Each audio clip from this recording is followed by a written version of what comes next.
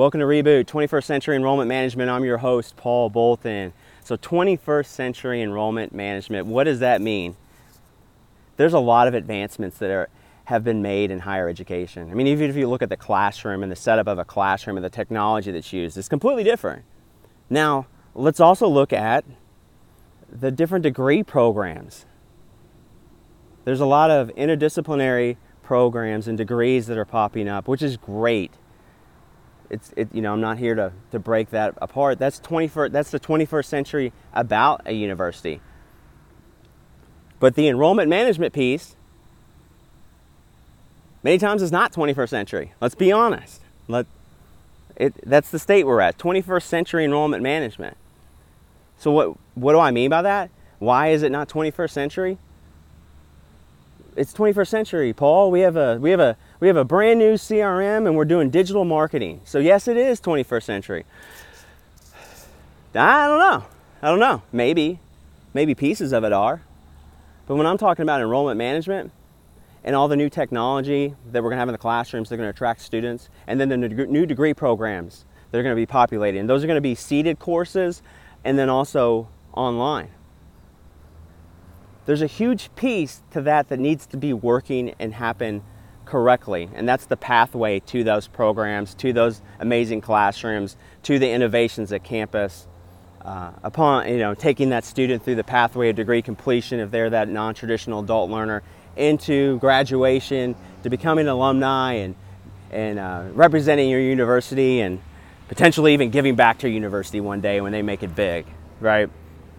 That graduate student that's going to go on and continue their education and do some great things out there in the world because they came through your university with a specific degree program that your faculty developed, that your leadership developed, and then so that back end is exciting, and we think about it, and we think about the curriculum for this program and why it's going to be it's going to be amazing. It's going to be awesome. I can't wait to start sharing about this. The enrollment management piece. We just think it's going to work, right? People are going to want to go to the program. They're going to go right into it, and that's all going to happen. And I know that that's not what's thought about, but the front end could be very complex. It doesn't have to be, but it can be. And the reason that sometimes it is because the pre-work that's done, even on the curriculum and the program development, needs to also involve pre-work on the enrollment piece, the pipeline. So how does that what needs to happen? That means if you are in the admissions office and you are a leader in the admissions office, then you need to insert yourself in that conversation, or make sure that you get the attention and gain the attention of leadership working in that by just simply asking questions. By also getting out of your office and maybe going to meet with that person that's been hired on as a full-time faculty member that's developing that program, to discuss, hey, so what's the plan on getting students in this program? What's that pathway look like? What kind of student are you thinking about that would benefit from this program? Okay, now that person that works in admissions and you're in admissions leadership, that means you got to have marketing with you too. Now, when are we thinking about launching this program? Okay, we're going to launch this program when? Now, we're going to launch this program. All right, what other things are going on with the marketing department that might pull them, like a project they might have to pull away from? See, because we're a smaller university, right? So we're going to have to maybe look at outside resources to build the pipeline of this program. We're going to have to get some assistance. We're going to also have to plan, and we need to see if the interest is out there. Do we know the interest is out there? And if we do, how do we get that information? See, there's a lot of resources sometimes that we can't afford or we haven't invested in. So we think there might be a niche out there for a degree program because maybe we're going to put our own little twist on it or whatever, but we don't know that. And there's a lot of risk there. There's also a lot of risk if you're not involving your admissions and marketing department to figure out what that bandwidth looks like. Because let's say it is a good thing and there's a huge funnel that's going to be created from this. Well, When is that going to come? Is that going to be in the fall semester or the spring semester? When are these students coming in? Is it a seated course or is it online? Okay, this student population that we're going to be contacting, what's that? Are we doing a campaign? Do we have a communication plan set up? Now, once they enter the university funnel, the process, who's handling these students? Okay, now what's advising look like? What's that advising look like? Because if it's an online course, do we have an advisor that has the bandwidth to assist these students and sit down with them, whether it's over Skype or virtually, to work with them and get them all set up for classes? What's that look like?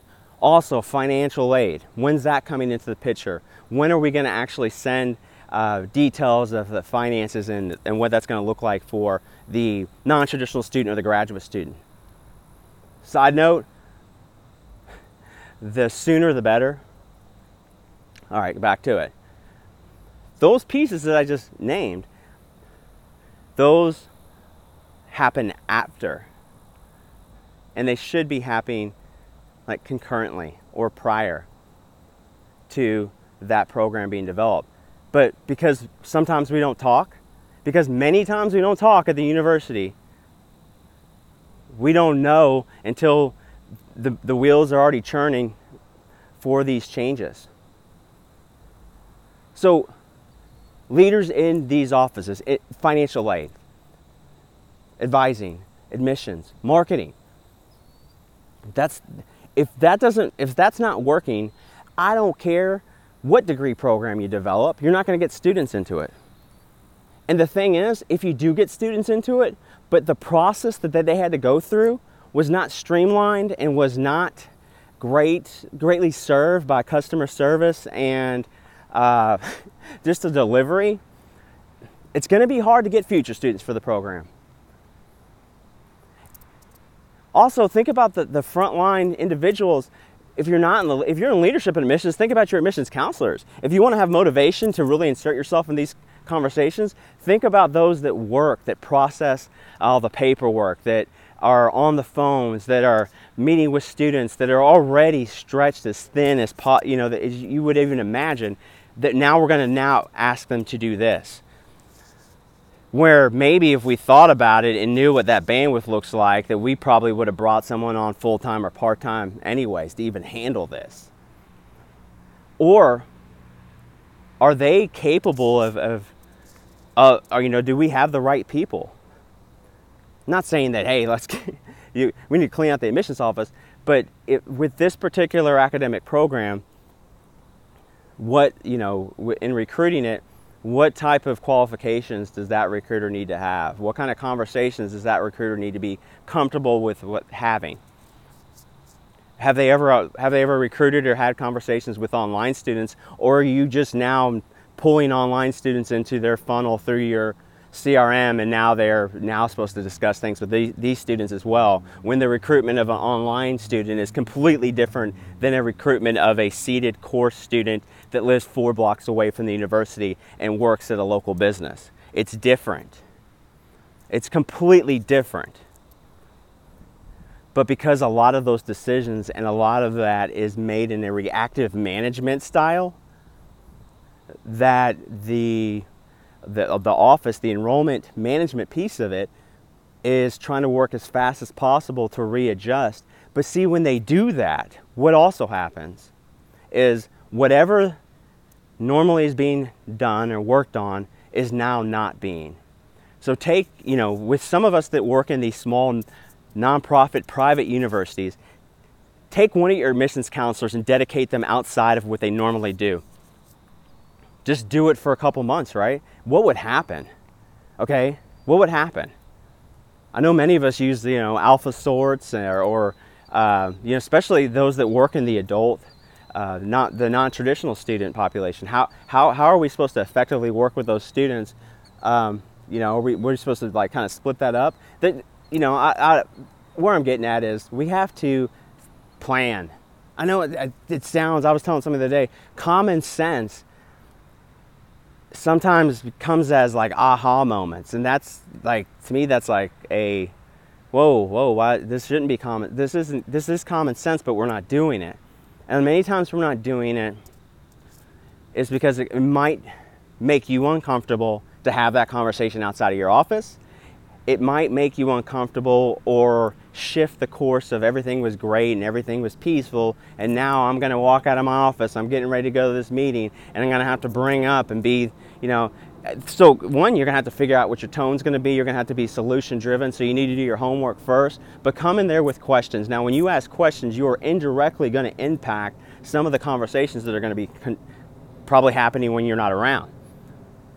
You have to help and figure out, is there anybody that's going to be a champion for this? So I can see that this is going to be an amazing program, and I want to make sure that we do the best job that we can on our end in the admissions office. And then I also have talked to the director of financial aid. We need to make sure that we have advisors and financial aid advisors or counselors, or do we need to have dedicated individuals for these prospective students coming in? Or are we outsourcing this? Okay, we are. Okay, great. If we're going to do that, then we need to make sure that the handoff between the admissions office is a soft one, that they're now working with this other third party. There's a whole bunch of things that are going to be coming into play. If those are not sorted out, it can be a mess. And the initial newness of the program and the opportunities will wear off. So, go back to your offices, get those individuals around you in the leadership positions in those other pieces of the enrollment management, so advising, financial aid, admissions.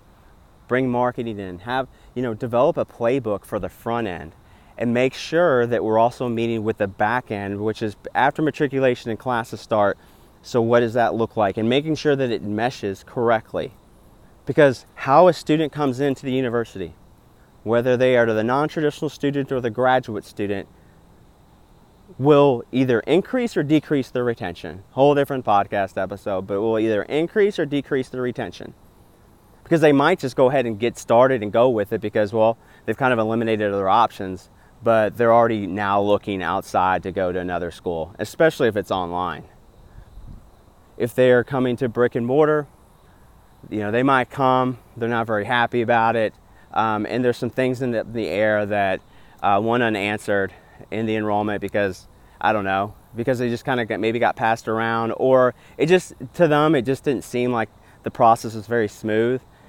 And there's something to be said about that. I mean, think about us as consumers. If I went to a bank and I'm switching my account over, and especially for those transfer students, and I'm switching my bank from one bank to another, and I go in and it's just like, well, you got to go talk to this person, you got to meet with this person, oh, you got to call that person, or, oh, we can't see you today because you didn't have an appointment. So think about the non-traditional student.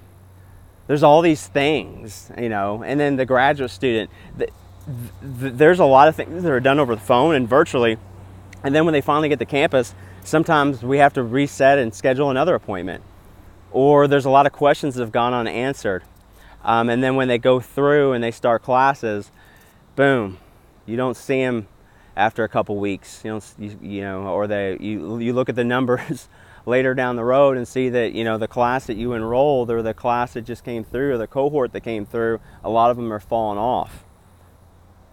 So we'll go ahead and stop today. It's my rant for the day. I don't think like I don't think I'm crazy when I have these thoughts. It's just coming from my experience, and I know that there's a lot of you out there that work in that small nonprofit private, but even the larger universities, I know this is a thing. You meet with these students daily. Your admissions counselors meet with these students daily. You know what some of the barriers already are. So when new programs pop up and the expectation is more students, you're also thinking, that's great, but were there some other issues that we're already having, and I can only see those growing, so can we address those too? Address those now and have those conversations, and then here's the people that need to be involved in that, because we want to make sure that this process is tight. It's not going to be perfect, But if we have a playbook to go along with it, the next time we do this will be even better and more prepared, and we will continue to grow as a university.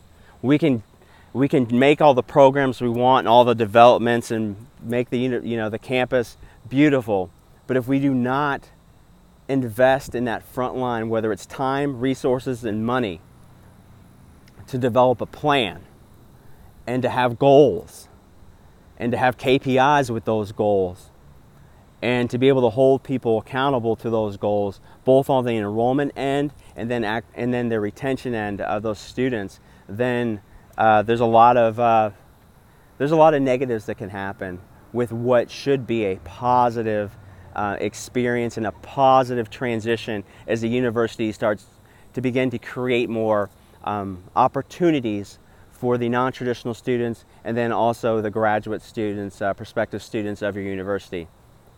So now we got a job to do. Get back on campus, start thinking about those questions, bring some other people in, get a committee going. You don't have to get permission to do that. Have a committee meeting, sit down, let's talk about some of this. Let's talk about some of this, let's come together with some ideas, and then let's go and speak to some of those in leadership and academics about some of our, not concerns, but our plan, because we want to enhance and make sure that this process is going to be a good one, but indirectly you're also making sure that everyone's aware that, hey, if we're going to develop these programs, these academic programs and opportunities, we also need to be thinking about this as well, the enrollment piece. And here's some things that we found that are opportunities, here's some threats, here's some things that are urgent and important we need to go ahead and start working on now, and then let's develop a timeline and a date where we're going to launch and be ready for this. Your timeline, the enrollment office, might be completely different that timeline of a academic dean or chair or leader of that said academic program. So thanks for tuning in. Have a great rest of the week, and thanks for tuning in to Reboot.